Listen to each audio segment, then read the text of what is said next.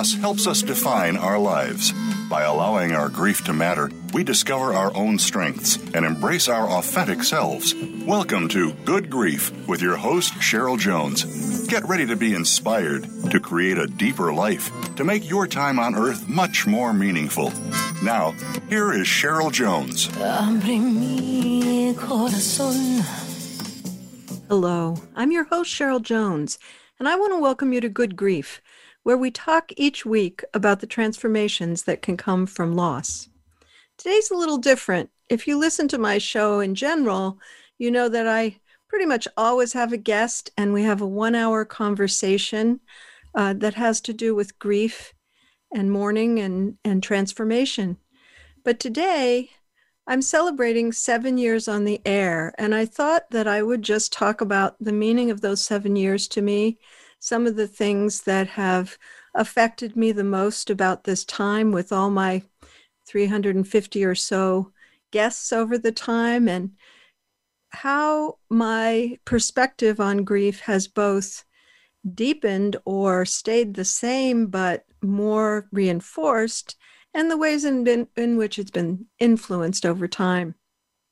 I went back and listened to my very first show, and what I intended for the show, that first show I had someone interview me, Mariana Cacciatore, and what I had intended for the show at that time is pretty much what it has become, a place where we can be inspired to think that something can come from grief that we don't expect.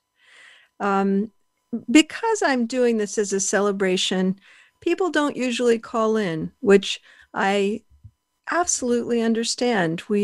When we're in grief, which many of you probably are, we like to sit still, listen, be able to overhear, not have anything required of us, etc. But today, if you would like to call in, no pressure, never any pressure, but if you would like to call in, you can call 866-472-5792, and we can chat on air just about things that have affected you on the show or whatever you'd like to say.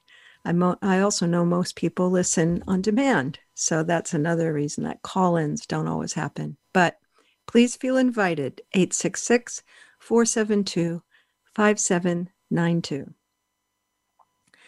The last time I did a show by myself without a guest was right after the 2016 election.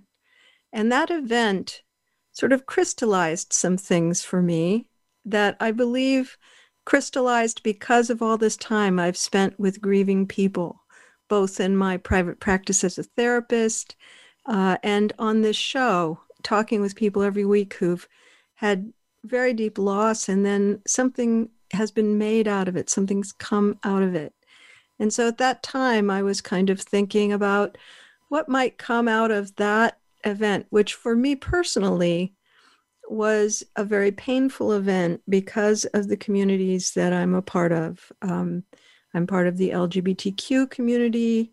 I have many, many people of color in my family. I have immigrants in my family. All of the communities that were feeling pretty hard hit are in my family. So I wasn't sure how I'd get through it. And I talked at that time about 4 things I thought I was going to need. And over these 4 years, that has deepened for me. So it came out of the show originally, and now it has deepened. And I'll be talking about that some today, just because it feels so related to my tremendous gratitude for being able to be on the air with all of you these last 7 years. I decided I would need to grieve. I would need to have my feelings. I would need to find solace and comfort. I would need to find inspiration. And I would need to figure out actions that were resonant with me that I could take. So we'll be getting around to talking about those things and how they have kind of unfolded for me over this time. I want to acknowledge, before we even get going, the tremendous number of things that are going on right now in our world. It is the 11th of November, 2020. So it is Veterans Day. Shout out to all the veterans. I've interviewed quite a few, both veterans and families of veterans who've died or been injured. And in my family, my brother-in-law is a veteran. And so I know that a military experience, which I didn't grow up with, is a very, very deep experience. And so a particular shout out today to veterans and their families, because we know what affects one affects all. We're also in the time of COVID. In my particular location in California, some of the loosening of restrictions that had just happened have been reversed because cases are up. And in my particular case, it's November. I've been almost entirely in my home since March 16th, which is a tremendously long time to be home, let me tell you. But that has been a challenge and also a transformation in the sense that some things have come out of it that I value, like being able to do some resiliency trainings, being able to talk with people about how to use our challenging, what we've learned from challenging times in the past to negotiate this challenging time, which is, I think, for everyone I know at least, quite substantial. In what I've been liking to say is that we're all in the ocean, but we all have different boats. So our experiences are not the same, but we all know something about a storm that's going on around us. Of course, this has been a very politically charged time. The election just happened last week. And that many people have also found quite challenging. And the bottom line on all of this is that I'm so grateful for what I've learned about resiliency over the course of my life. And of course, pretty much all of that comes from my hard times.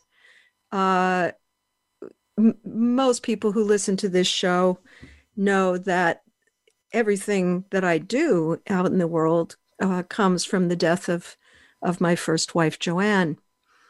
Last week, the 24th of October, actually, was 25 years since her death, which I find unimaginable and preposterous. And also, it does feel like that long. My relationship to that loss in my life has moved forward over time. The name of this show is all about, this show today is all about moving forward from loss, not getting stuck in no life, but going forward with our lives.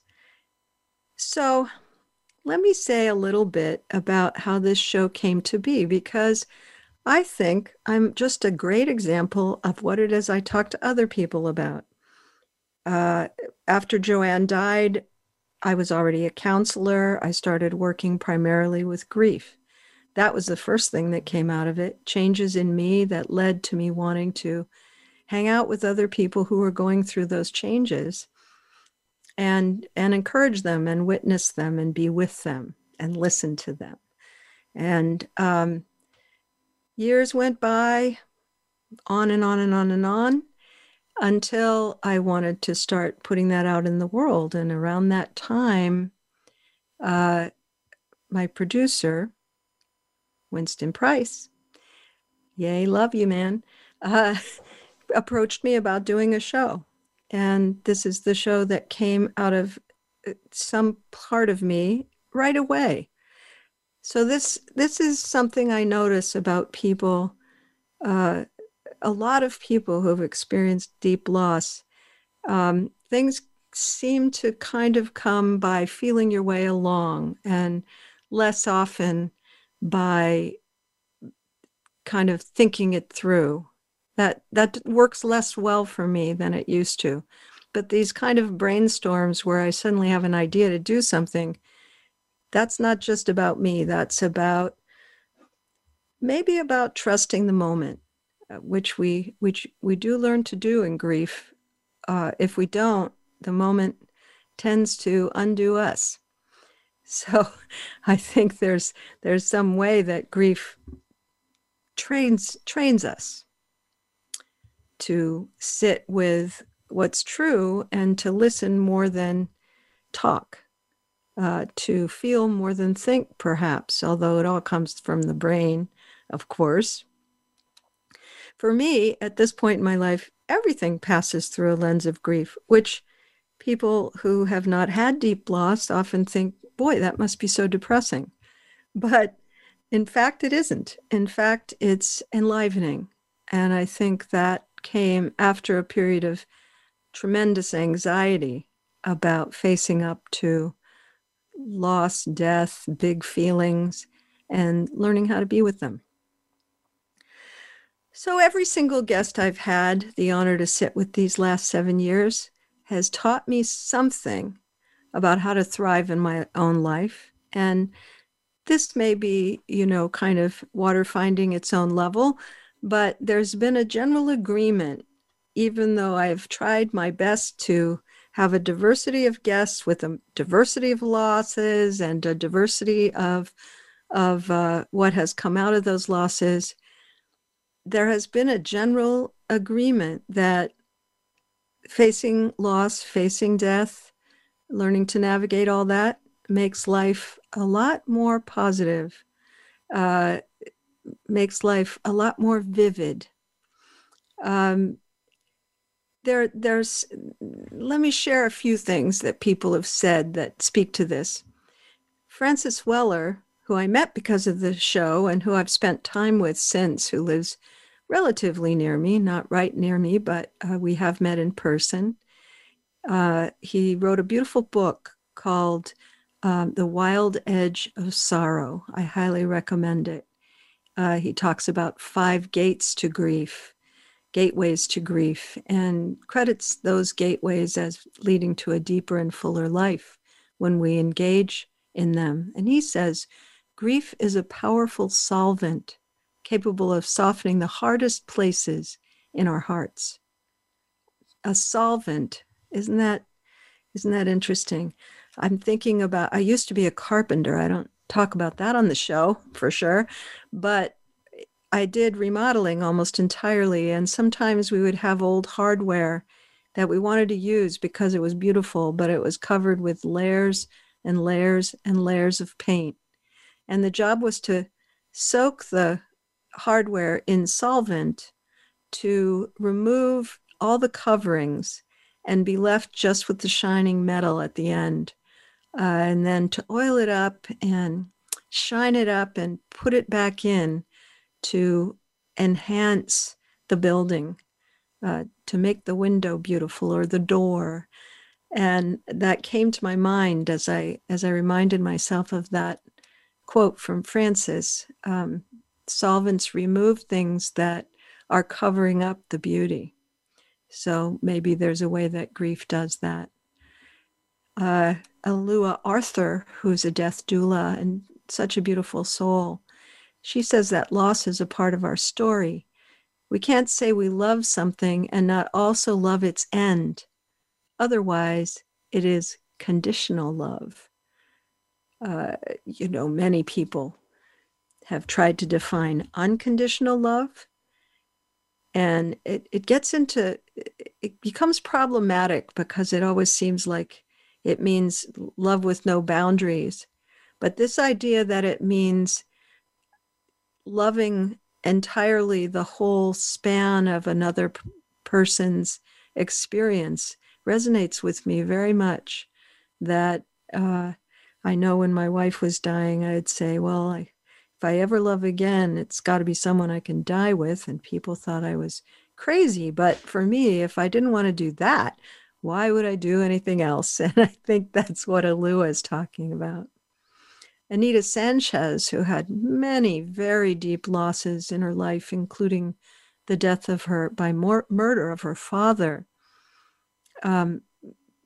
talked about how what she surmised out of grief was that we had 4 gifts: the power to forgive the unforgivable, the power of unity, the power of healing, and the power of hope. I love that too. So all of these speak to the basic need to allow grief, to come to terms with grief, to even invite it. I've interviewed a lot of spouses who've lost their loved ones, maybe not completely disproportional, but probably more than is indicated by those, the percentage of losses that are spouse losses, probably because I lost mine. Could be true. And most of them say that it actually deepened their connection. Either someone was ill before they died and it was deepened in that time. I had one guest, Mary Potter Kenyon, who wrote a book called Chemotherapy, How Cancer Cured a Marriage. And Lucy Kalanithi, whose husband Paul wrote When Breath Becomes Air. She wrote, his cancer diagnosis was like a nutcracker, getting us back into the soft, nourishing meat of our marriage. Quite a quote. So all of these are about allowing for and inviting the grief, letting the grief matter, giving it its space, and encouraging ourselves about it. That's not easy to do. It takes practice because none of us are actually taught how to grieve when we're little kids. I wish there was a course in that. It would do a lot more good to elementary school students to know something about that than it would to know how to read a book when it comes down to it, because they're going to learn to read, most of them, somewhere along the line. But learning to grieve is something most of us have to learn, when it hits us. So I'm going to end this segment here with a last word of encouragement about the importance of actually doing the hard emotional work of grieving. Karen Wyatt, a wonderful teacher, and she runs something called End of Life University, and she's written several books. She says, the breaking of your heart is necessary to allow the light of love to shine through more perfectly, illuminating the path that lies before you. When you can recognize this fact, then you cannot fail to participate in love, for you are made of love and breathe love in every moment. It's just about time for our first break. Listeners, you can find links to my website and social media at the Good Grief page at Voice America, to like me on Facebook, follow me on Twitter. I have a Instagram account, which I'm just learning how to really use. There's a link to my novel, An Ocean Between Them, which embodies some of these principles I'm talking about. And I'd also like to mention that if you are trying to get the word out about some product or service you have, I have a large audience of people looking for things that resonate with their perspectives on grief. So feel free to reach out to me if you'd like to consider sponsorship or advertising. We'd love to have you. Be back after the break.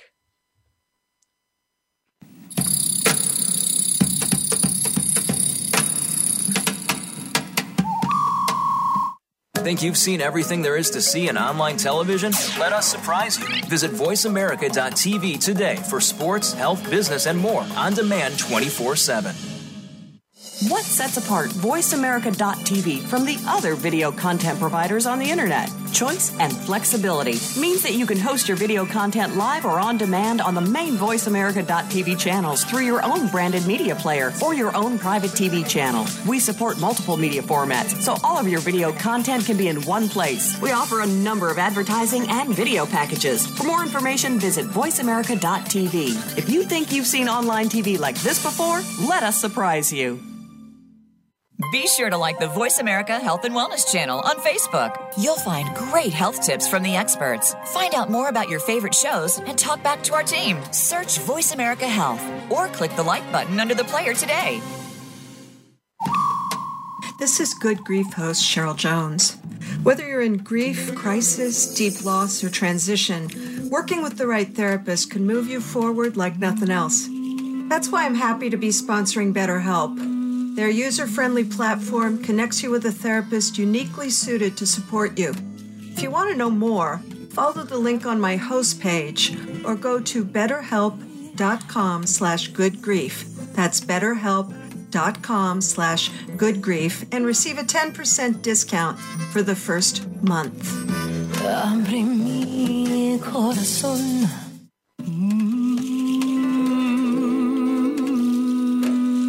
You are listening to Good Grief with Cheryl Jones. To reach Cheryl or her guest today, please call 1-866-472-5792. That's 1-866-472-5792. You may also send an email to CherylJones@weatheringgrief.com. Now, back to Good Grief. Welcome back. This is your host, Cheryl Jones. And I'm on my own today. There is not a guest because I wanted to celebrate this 7 years of doing the show Good Grief. In that period of time, many people in my life have died, including my mother. She was diagnosed in January after I started in November, and she died that following September. So she's laced all into this show, and as are many other people who I've encountered during this period of 7 years. And I suppose that's to be expected. I'm not young anymore. But of course, at any time in life, losses can hit us. And that's part of the point of this show. To fulfill the second thing I think is necessary for facing up to losses, and that is to find solace and comfort.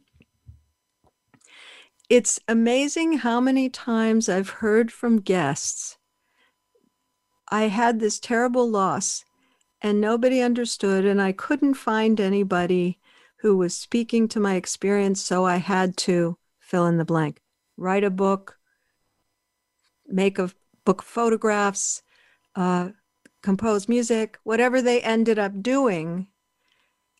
There's a kind of lonely process in the beginning of grief, even though, as I well know, there are many people who are speaking their grief out in the world. It seems as if it's so hard to find that, unless you've had a loss before, when you're actually in the beginning, being clobbered by the beginning of grief. Part of that, though, I think, is that there is a part of grief that's about being alone with our feelings. That's a very important aspect of grief.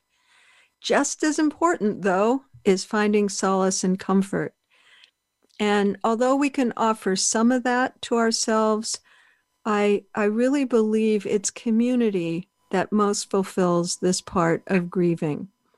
That it takes finding others who honor and accept your experience and who even do practical things for you. I know that some things that were offered to me both during Joanne's death and after her during her life and after her death still come to me vividly at times. The way that people took care of, we had a wake at our house basically, and I knew nothing about how to do any of that, including keeping the room chilled, which wouldn't have ever occurred to me. And friends showed up, they took care of everything. I didn't have to worry about anything. I was encouraged to eat, but not forced to eat. No forcing. People from the community I didn't even know came to offer help. We were very blessed in community, which makes a huge difference. And one example particularly stands out to me, which is that a person I knew not well at all sent me a card with a check for $500 in it after her death, and said, please receive this gift And I hope that it will help you take just a little more time off. That was so meaningful, so meaningful. Not because of the amount, not because of the monetary aspect, but because there was such a recognition that I was in grief and that I might not be able to just jump back into my life as it was before. That comes to my mind repeatedly. So, ways that we bring community into our grief at proper times, because sometimes you just want to be alone. But I think that one thing that stands out about most of the people I've interviewed is that they had some form of support from other humans. And so I also think I want to promote the message that learning how to be good support is so essential. I interviewed people who wrote a book together, Kelsey Crowe and Emily McDowell. They wrote a book called There Is No Good Card for That. And it's really a book about empathy. They talk about what it means to really listen to somebody and how to offer the thing that you can offer very happily. The thing that isn't hard for you to offer. I've talked before on the show about things we were offered that, and then I was offered after Joanne's death, that we could feel the person didn't really want to. Sometimes it wasn't even their skill area, like they'd bring a meal when they didn't like cooking or that sort of thing. When people are walking around kind of fragile and open and unprotected, you can feel that kind of thing. So an example of something very small that worked very well is I had a client whose daughter was dying. She was staying with her, and an acquaintance, not even really a friend, would just text her a couple of times a week and say, "I'm thinking about you. You don't need to reply." And that stood out as this huge thing that was done for her. That wasn't hard for the other person. They actually were thinking about them, and they just took the extra step of texting. So that's something you can ask people for. Hey, don't give me anything. If you're in grief or you're in challenging circumstance, you can say, I really don't want you to give me anything that doesn't come naturally, but keeping in touch would be wonderful. So this aspect of finding solace and comfort, a friend of mine who I've had on the show, very good friend, Dina Joseph, palliative care chaplain, talks about the need for lamenting. I love that word. We need to lament. We need to have someone hear our pain within their limits of hearing. We don't have to necessarily, a good listen often shortens the amount of time you need to lament. If we only lamented, that would be a problem. But it actually doesn't happen in my experience. We have our moment for that, and then that passes, that evolves into something else. And I don't mean permanently. I mean, we lament, then we do something else. Then we might lament again, then we do something else. So I think the bottom line on that I want to put out there in terms of the solace and comfort is don't try to improve how someone's feeling.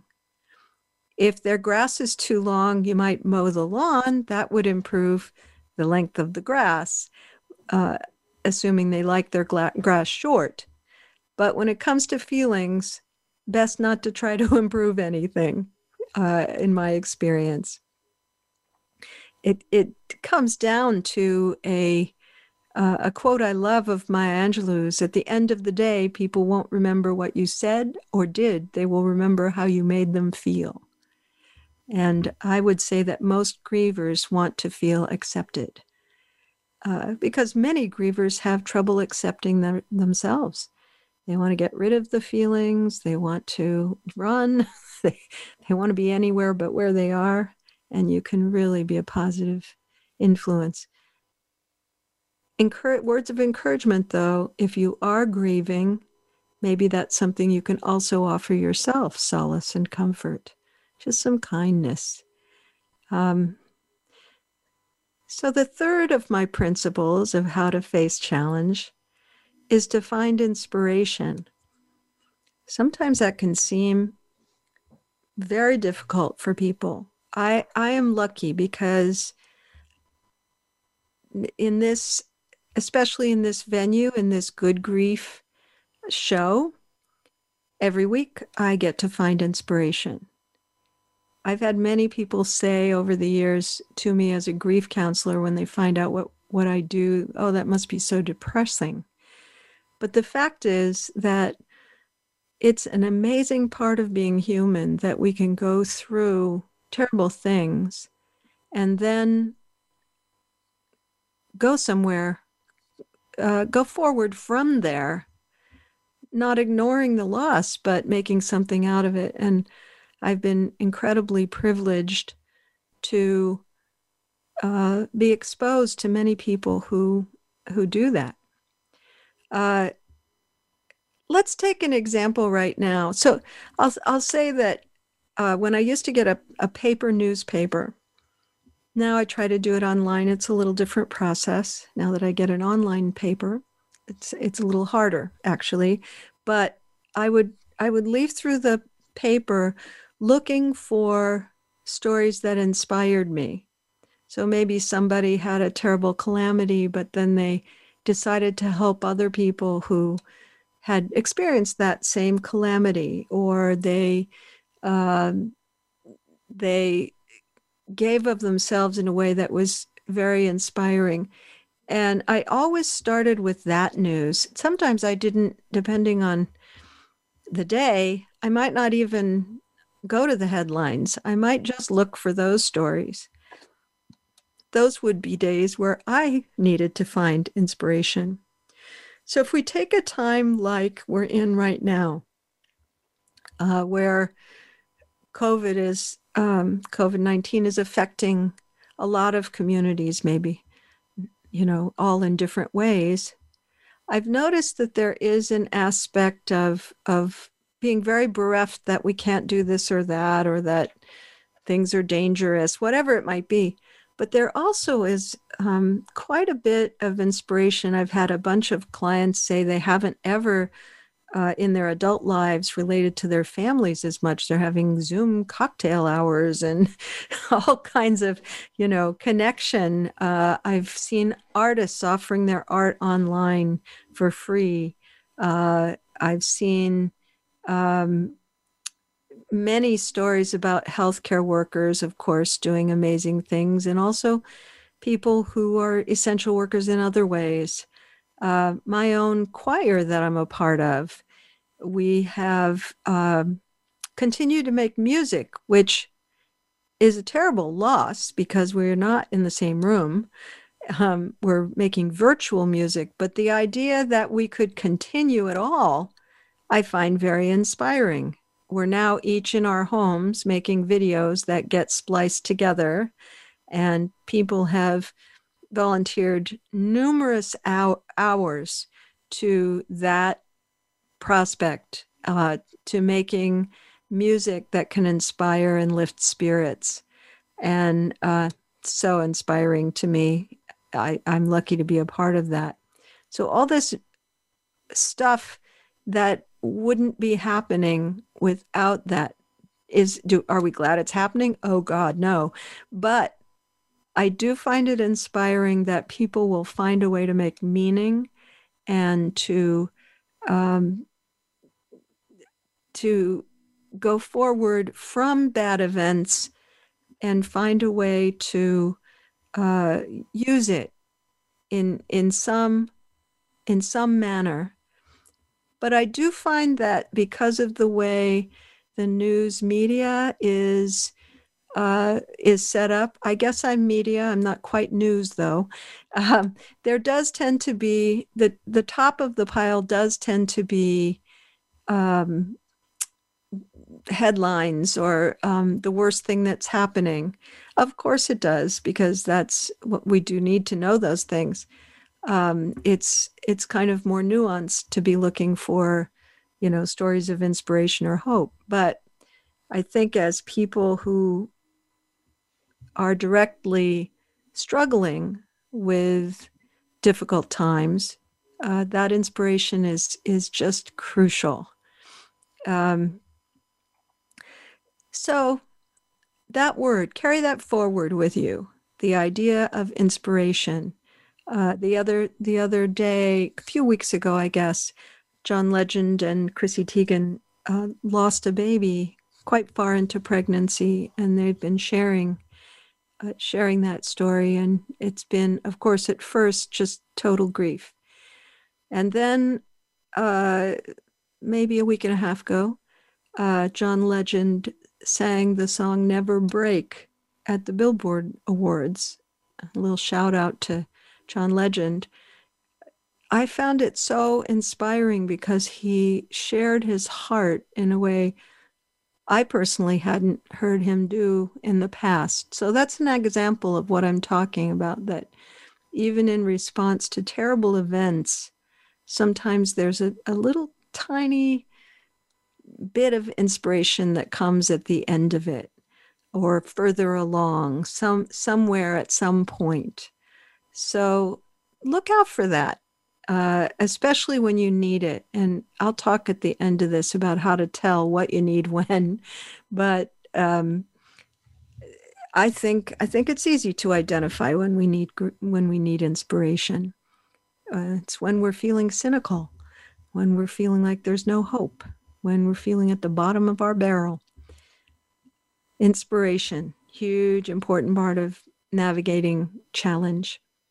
It's time for a second break. You can go to weatheringgrief.com. That is my website. You can go to the Good Grief host page, where there are links to everything about me, all the ways to find me on social media, etc. And I'll be back after the break.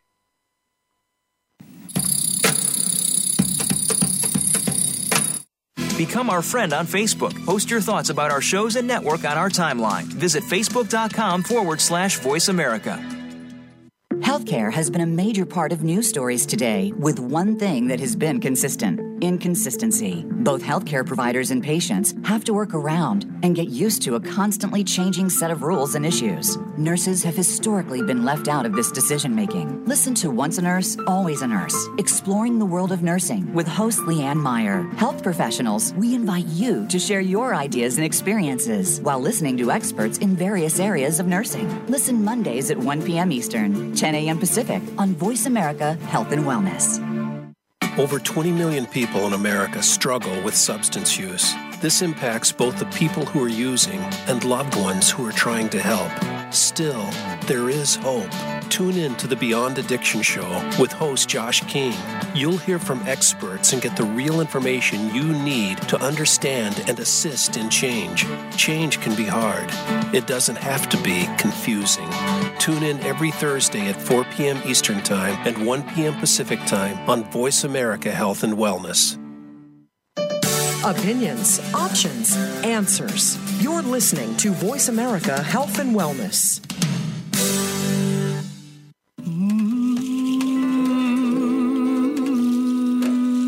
You are listening to Good Grief with Cheryl Jones. To reach Cheryl or her guest today, please call 1-866-472-5792. That's 1-866-472-5792. You may also send an email to Cheryl Jones at weatheringgrief.com. Now, back to Good Grief. Welcome back to Good Grief. I'm your host, Cheryl Jones, and I've been here celebrating 7 years of Good Grief. Good grief, that's a long time. I never thought I would do it for this long, but I do love it. I love talking with people each week about grief and what has come out of it for them, both the hard parts and the wonder of where we go as humans after great loss. Speaking of inspiration, which was my subject in the last segment, I find that just incredibly inspiring.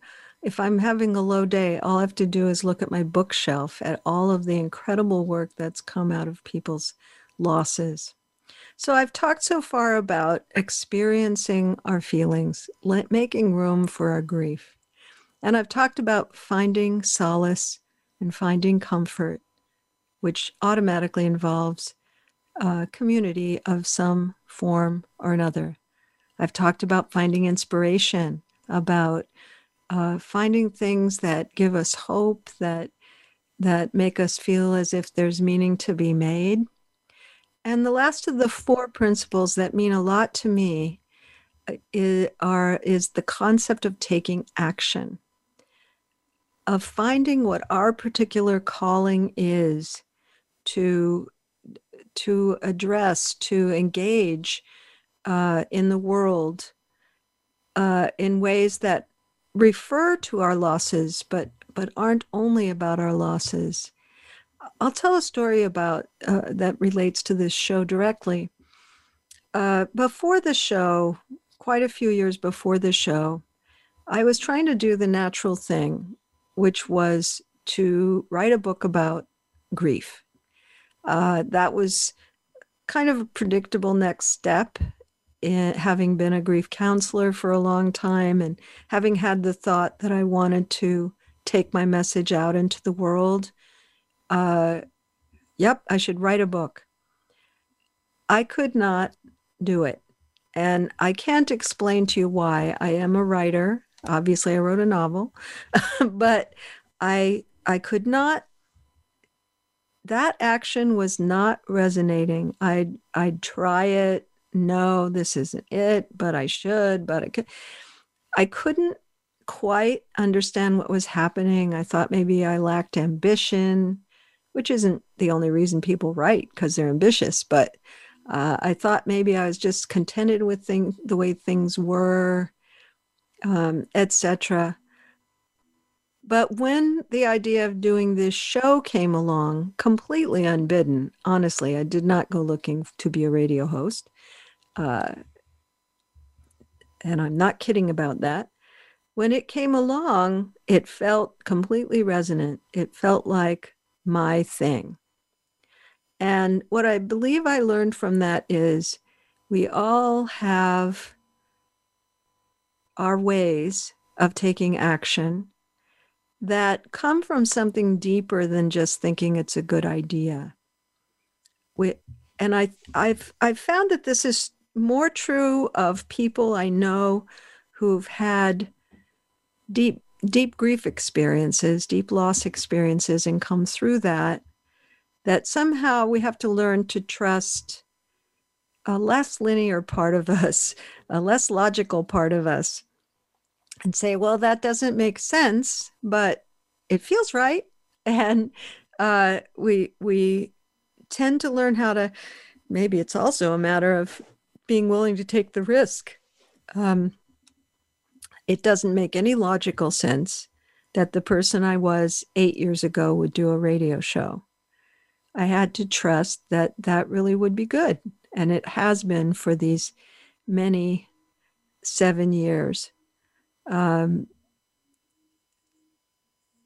So this idea of action, if you think for a minute about a time of challenge for you and what you might say came out of it that was unexpected, that was a surprise to you, that took you off guard, I'll bet you're not necessarily grateful that that thing happened. I've never been able to imagine being grateful that certain terrible events like my wife's death, I'm not grateful for that happened at all. But being grateful for what came out of that eventually, not hard to do at all. I'm very grateful that I've had this work in my life that so deeply satisfies me and that I've had a way to deal with anxiety that's different and fear of death that's different. I'll bet that would be true of you if you think about it. That there's something about those actions that are deeply satisfying and soothing and calming. I've of course witnessed this so many times, and not just in one way. For instance, I had a guest who, when her husband died in a skiing accident, felt compelled to start a literary salon. And the salon didn't have directly to do with her husband's death. And yet I would say that experience of loss is kind of laced into her perspective a bit. But it was just, she had great energy for whatever was going to give her life meaning past the death of her husband. I know, I interviewed and know a woman named Tembi Locke, wrote a beautiful memoir called From Scratch. After her husband's death, he was a chef. She started doing food equity work. She also eventually does a lot of work now in the grief space, but the first thing she did was this food equity work. She was inspired to do that by her experience and by a great love of food that honored her husband. So it's not that our actions are going to be like mine, directly related to whatever experience of challenge we've had, but it's that they honor that experience in some way.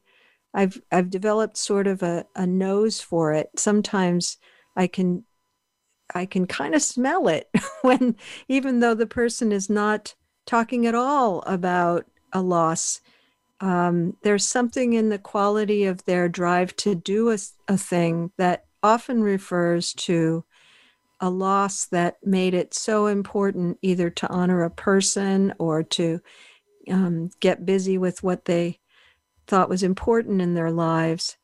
And that idea that something might come out, that we're not just going to suffer, that something might come out of our suffering that is valuable to us. I just, it has changed my life to have that view, because grief wants to tell you it'll last forever, it'll get worse, it'll always hurt this bad, and nothing will ever come out of it. So I'm glad to have the deep belief that that isn't the case. The last thing I want to talk about today that I have gained such a keener sense of in this 7 years is the simple fact that timing is everything. So I've talked about 4 kind of principles of responding to loss. Letting ourselves have the feeling, finding solace and comfort, finding inspiration, and taking action. But I've noticed that if we're not timely, it doesn't help. Here's a simple example. I've met a lot of people who have tried to put off feeling the feelings of grief by taking immediate action. And that usually backfires. Not that most people don't need to take a little time to get ready for all those feelings, or, don't need to learn how to have them, but action doesn't get us out of the feelings. It contains the feelings. If you act when you haven't had a chance with your feelings, it tends to go awry. And on the other hand, if you keep having a persistent idea that you want to take a certain action, but you don't, and instead you're feeling the feelings or just kind of hanging out, sometimes that's actually more more painful than taking the action. I'm not a particularly easy actor. What I mean by that is I think I favor the feeling the feelings and all those other things a little bit more. But if I don't take action, I start getting derailed. I start getting depressed. A lot of people say I do a lot of things, but I never do them all at once. I do them one at a time. So I can both look as if I'm taking a lot of action and be having a lot of time where I'm not. I think this comes down to the idea that grief will tell you what it needs if you're listening, which maybe is the sum up of the hour in a sense. Grief will tell you what it needs if you're listening, if you're letting it speak to you.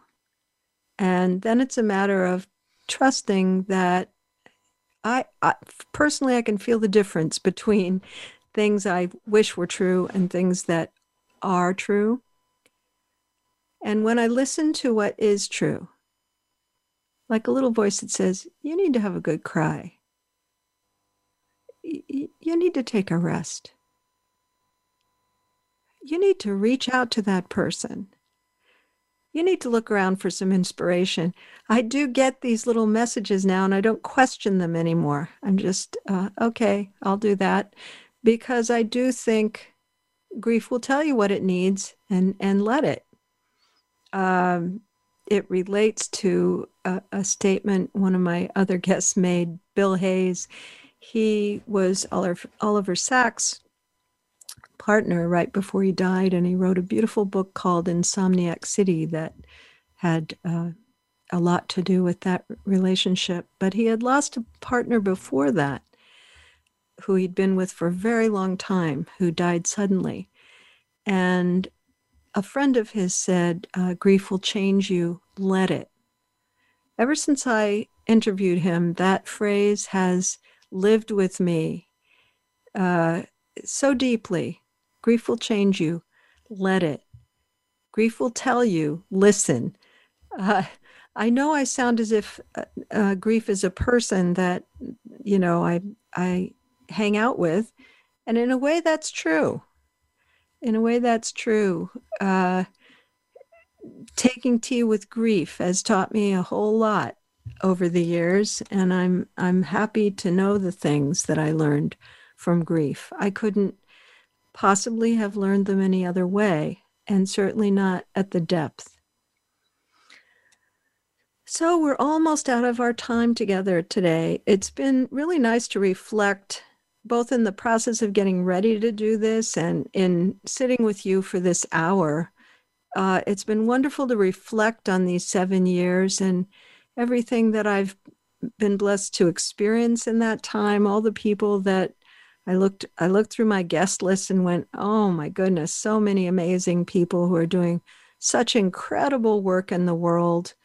I just feel really grateful to have found my community.